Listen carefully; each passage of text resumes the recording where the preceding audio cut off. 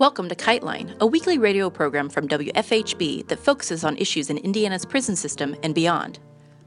Behind the prison walls, a message is called a kite. Whispered words, a note passed hand to hand, a request submitted to the guards for medical care. Illicit or not, sending a kite means trusting that other people will bear it farther along until it reaches its destination. Here on KiteLine, we hope to share these words across the prison walls. Before we get started with this week's theme, we want to share some prison-related news. A year ago November, the New York City Department of Correction, as the Village Voice reported, announced it was closing its Transgender Housing Unit, or THU. The unit offers transgender women the alternative of being housed separately from the men in jail. Local LGBTQ advocates criticized the move for eliminating an important, though imperfect, housing alternative for trans women and placing them at increased risk of sexual assault and harassment. Today, the THU is still operating, but advocates are still concerned about the department's inability to keep transgender inmates safe. According to Mike Kincaid, director of the Prisoner Justice Project of the Sylvia Rivera Law Project, quote, trans and gender nonconforming people are being harassed, denied gender-affirming clothing and products, placed in de facto isolation, and in situations where they are knowingly at risk of sexual violence. This is all steeped in genuinely seeing trans and gender nonconforming people as full people. Prisoners in Florida have issued a call for a statewide prison work strike set for Martin Luther King Day next month. They are calling their mobilization Operation Push. This is an excerpt from their statement, sending out an SOS to all parties concerned. We are currently forming a network agency within the DOC. We are asking all prisoners within the Department of Corrections to take a stand by laying down, starting January 15, 2018, until the injustice we see facing prisoners within the Florida system is resolved. We're calling on all organized groups as well as religious systems to come together on the same page. We will be taking a stand for 1. Payment for our labor rather than the current slave arrangement. 2. Ending outrageous canteen prices. And 3. Reintroducing parole incentives to lifers and those with Buck Rogers dates. Along with these primary demands, we are also expressing our support for the following goals. Stop the overcrowding and acts of brutality committed by officers throughout the FDOC, which have resulted in the highest death rates in prison history. Expose the environmental conditions we face, including extreme temperatures, mold, contaminated water, and being placed next to toxic sites such as landfills, military bases, and phosphate mines, including a proposed mine which would surround the Reception and Medical Center prison in Lake Butler. Honor the moratorium on state executions, as a court ordered the state to do, without the legal loophole now being used to kill prisoners on death row. And restore voting rights as a basic human right to all, not a privilege, regardless of criminal convictions. We'll keep you updated on Operation Push as it unfolds. People in Louisville with mental illness or addiction have a new alternative to jail or a hospital. That alternative is called the Living Room Program. Similar programs are working well in other states. The Living Room is a space open around the clock every day in the basement of a building that houses the nonprofit mental health organization Centerstone, which is operating the program. Funded in part by taxes, the program expects to serve about 24 people a day. The Living Room staff is composed of peer specialists, who are extensively trained people recovering from mental illness or substance abuse problems. The Living Room is intended to be a tranquil, quiet, non-clinical space that offers access to counselors and housing, in addition to healthcare and mental health aid. Participation is voluntary, so people can leave if they wish, and they can stay up to 23 hours. In this week's episode, we hear from Valerie Buford, the sister of Leon Benson, a prisoner here in Indiana. Valerie talks about the circumstances that led to Leon being imprisoned on a murder charge since 1998. Through her story, you can hear how difficult it is to navigate the legal system, especially with few financial resources. Valerie is still working to get Leon out, to get evidence heard in federal court, and to share Leon's story along the way. Here she is. My name is Valerie Buford. I'm the sister of Leon Benson. He's currently incarcerated in Pilliston Correctional Facility. He's been locked up since August the 14th of 1998. He's currently serving a 60-year sentence. I want to talk about how he got arrested.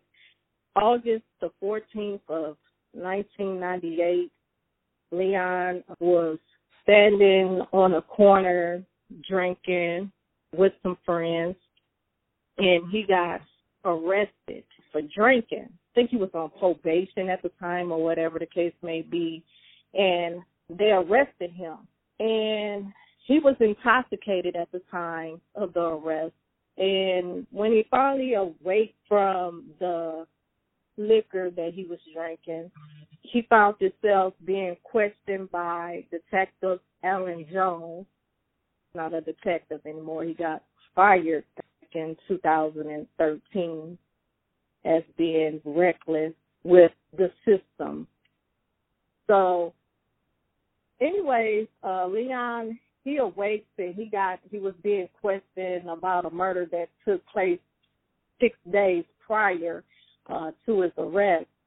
And Leon remembered, a shooting happened in the area that he hangs out at. And he remembered someone had got shot, but he didn't shoot the person. So he kind of admit, he was in the area, or he was familiar about something that happened in the area where he lived. And so after that, they said that we have someone said that you did it, and he was like, what? This got to be a joke, basically this not real, I didn't kill anybody. So a newspaper lady, she came forth and said that, basically looking through a photo array she was looking through. They didn't do a live lineup, and basically she said that he was the guy. During that time, you also had Dakari Fullerton that voluntarily came to talk to the same detective, which was Alan Jones. And this other eyewitness, which name was Dakari Fullerton, that lived in the area, said that he witnessed this murder, and the guy he picked out was Joseph Webster. Basically, the state and also Dakari, the other eyewitness, their description was the same, the skin complexion and everything, but the Dakari had more kind of more information, like he, can describe what kind of gun it was, and ironically, the gun that he described, the victim got killed with that same kind of gun. So when Leon got arrested, he didn't have, clothing that might match, or even his skin tone didn't even match, because Leon is not dark complected, but he is African American, but he's not dark skinned. He is light complected.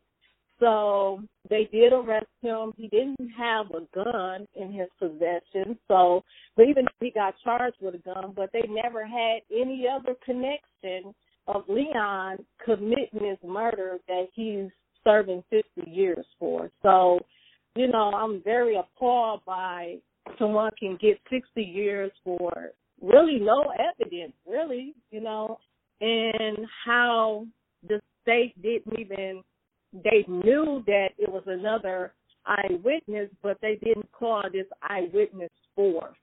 They just, anything that favored their side came forth, but really no one came forth for Leon.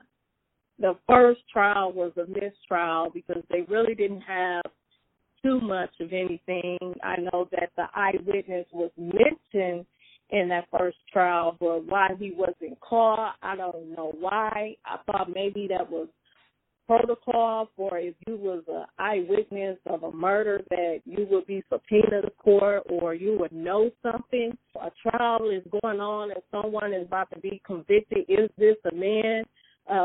Something of that nature. I thought maybe the eyewitness would be notified. But as years went by, Leon he ended up getting convicted in July of 1999, and 60 years is what they have given him. So as the years went by, we looked and we searched for this eyewitness, and, as we searched for him, we finally found a relative of his. At that point, in 2006, his family member had let us know that, the Kari Fullerton, the eyewitness, was now in a coma. So we kind of like, oh, wow. So the only person that can say, who actually saw this and witnessed this is now in a coma. So, we just kept trying, going forth. Leon, he filed a appeal. That the appeal was denied. That was in 2002. But in 2009, he had withdrawn from his PCR. And then, 3 years later, in 2012, it was filed again. And he finally went to court in 2014 and also 2015. And at the time, let's say 2013, I personally met this eyewitness. Thank God this happened. He was in a coma for some years. He had gotten into a bad car accident in 2006.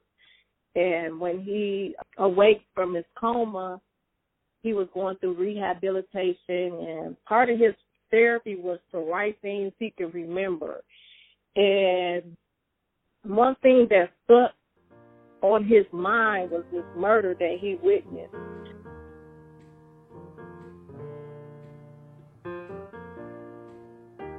I talked to him, and this is what he tells me. He said he couldn't rest. He said, I would sleep for years, and now I cannot even go to sleep. And he reached out to Leon. I guess he did his investigation. He's like, okay, well, someone else locked up for something I know that this person didn't do because I witnessed who done this crime, So he didn't get no rest until he reached out to Leon, and he reached out to Leon in the end of 2009. And so, like I said, 3 years later,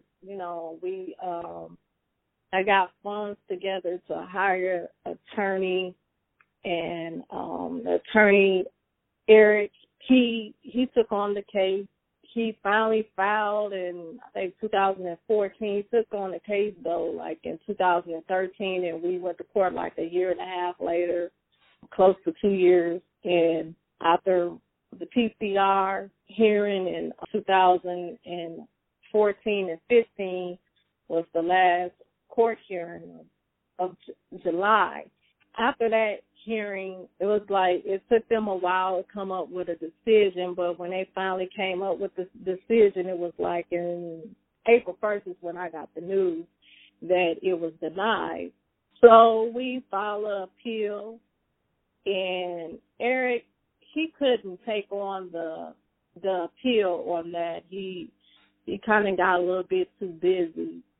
So we end up hiring another attorney. His name is Ross Thomas. He's up out in Indianapolis, and I heard some good things about him. So we hired him, and that's another $15,000. Eric was $15,000, and then we got Ross Thomas, which is another $15,000.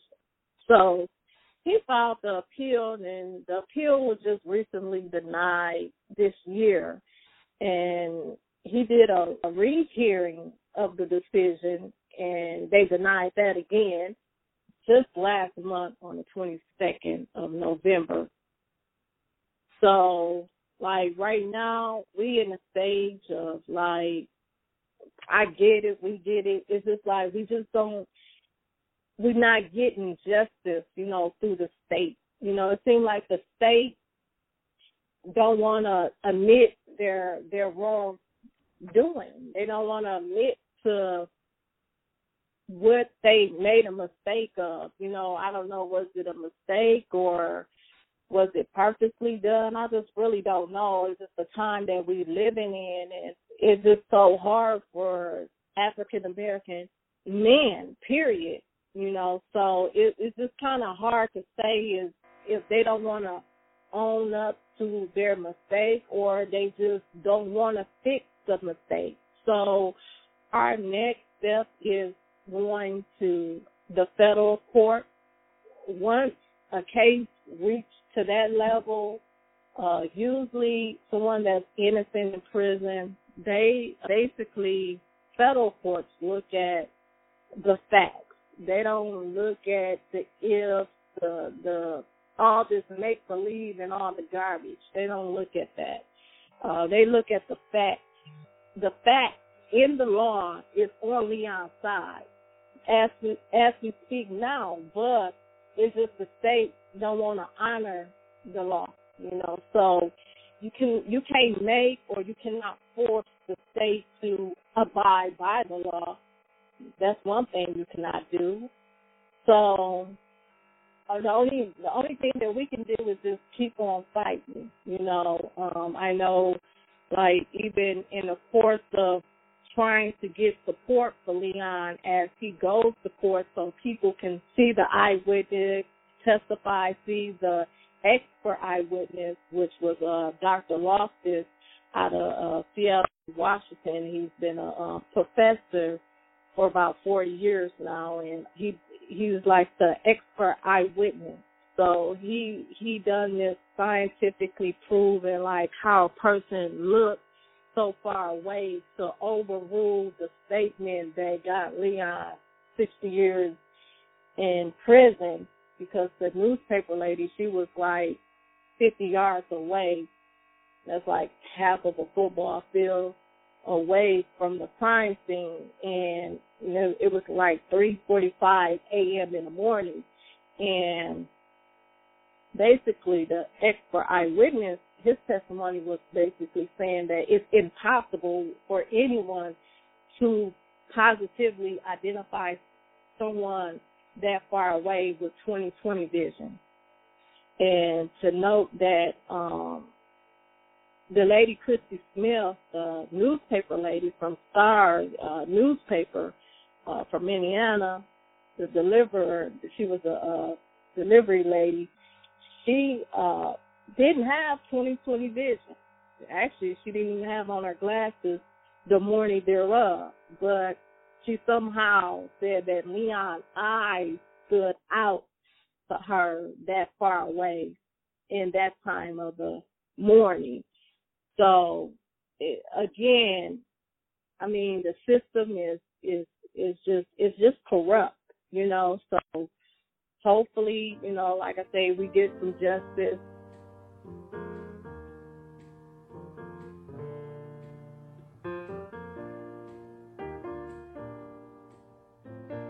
I had a Facebook page, and I was inviting people to come to his court hearing, and Leon actually got punished, got threw into solitary confinement because I posted event page and was inviting people to come to court and to support.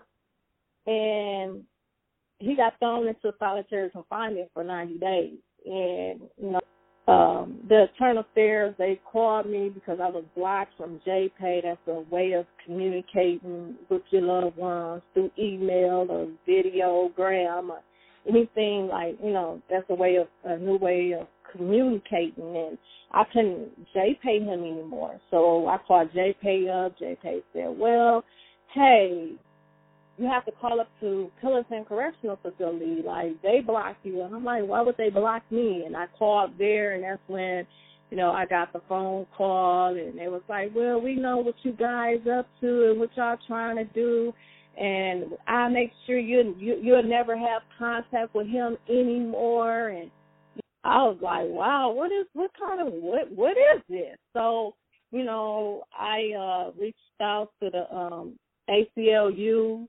Kim Falk, he took on the case because I said, this is ridiculous, So, and he thought it was bizarre too, like, what? You get punished, he get punished, like, what is this, So, fighting that case, and we end up winning it because, like I said, like, anything that's like federal, you get relief in that.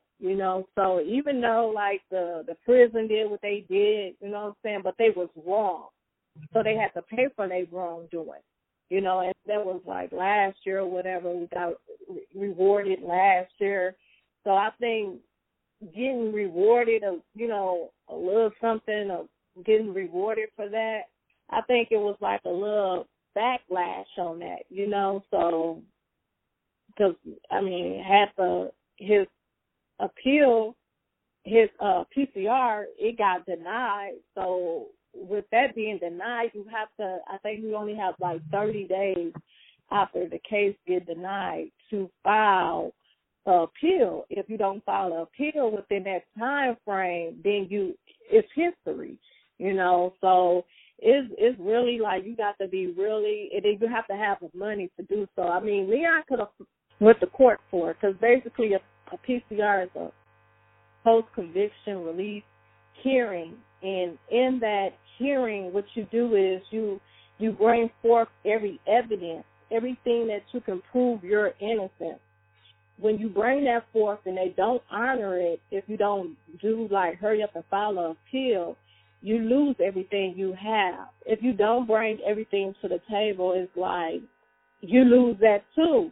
And one thing that I thought was kind of strange was that they waited for the guy that we was looking for that didn't go to trial or nothing like that, was the eyewitness, the Khari Fullerton.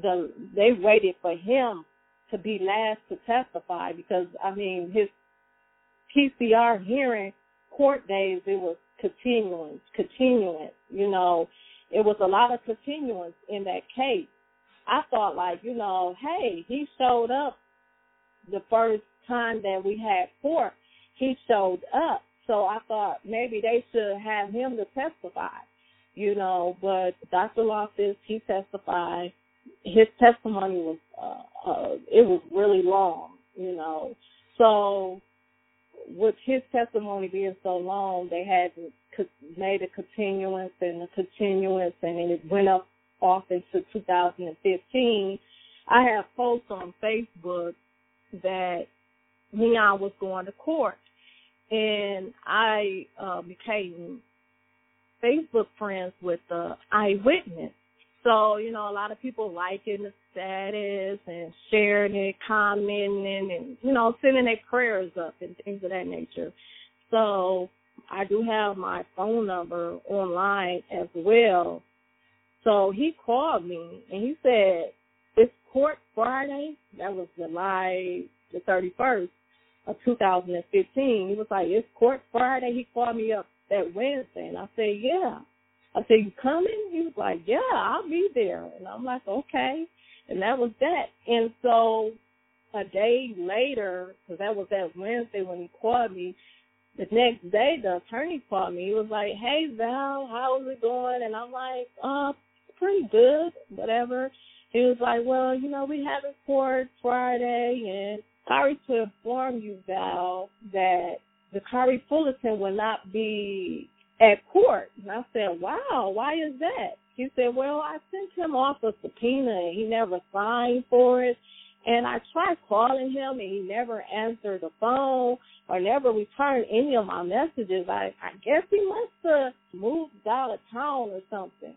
And I had to swallow that because he had just called me. And if I didn't have a Facebook activated at the time, then this guy would never have known, because I'm tagging everybody that lives in Indiana, and I'm tagging them in this post, So it's just like if I never would have tagged him, he would never call me up to say, hey, it's court, it's Friday. Leon was told that, they couldn't find him, and, the prosecutor was told, we ain't putting forth no effort. The system is what it is. So he came forth and he gave his testimony. So, I thought that would be enough right there, because his testimony was the same testimony that he gave back in August of 1998, I thought Leon was going to get out, but it's the state. They don't want to do what's right. The state can play with anybody's life, or just play with anybody. They just can't. The state can do that. Even if it's wrong, even if it's right, they don't care.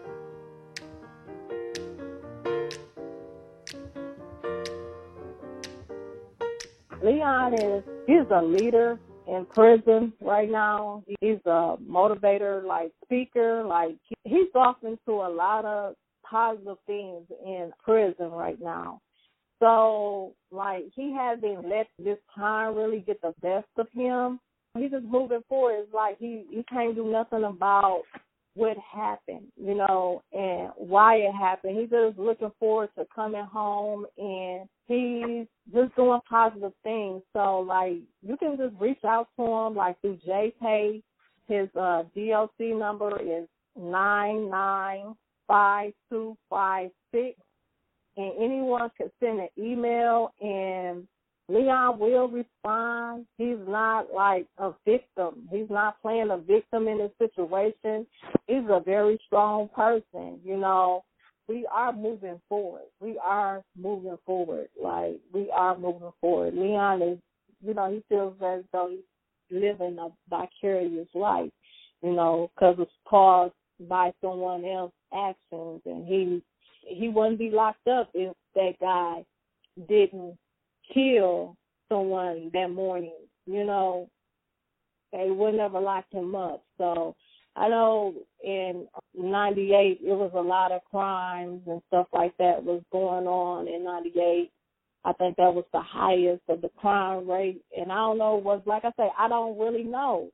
Was the prosecutor, was they just like, you know, trying to hurry up, finish up with cases? But when you like got so much evidence, even a Crime Stopper report. Now this, I didn't mention this, but it's a Crime Stopper report that indicated that the guy that actually committed the crime, as the eyewitness has spoken to, said as well. It says it in a Crime Stopper report that Joseph Webster committed this crime. He used his girlfriend's gun, in which it is I have the report from Natasha Shepard, which is the girlfriend, and she, you know, she was angry at him because he had took her gun and killed someone with her gun, you know. So she went out to the police station like the 21st of August of 98, stating that she had her gun in the glove department. August the 1st, she put in the glove department, and on the 11th, she realized that it was gone, and she don't know when her gun came up missing. She did that just in case that guy actually get arrested for that, you know, to cover her trail.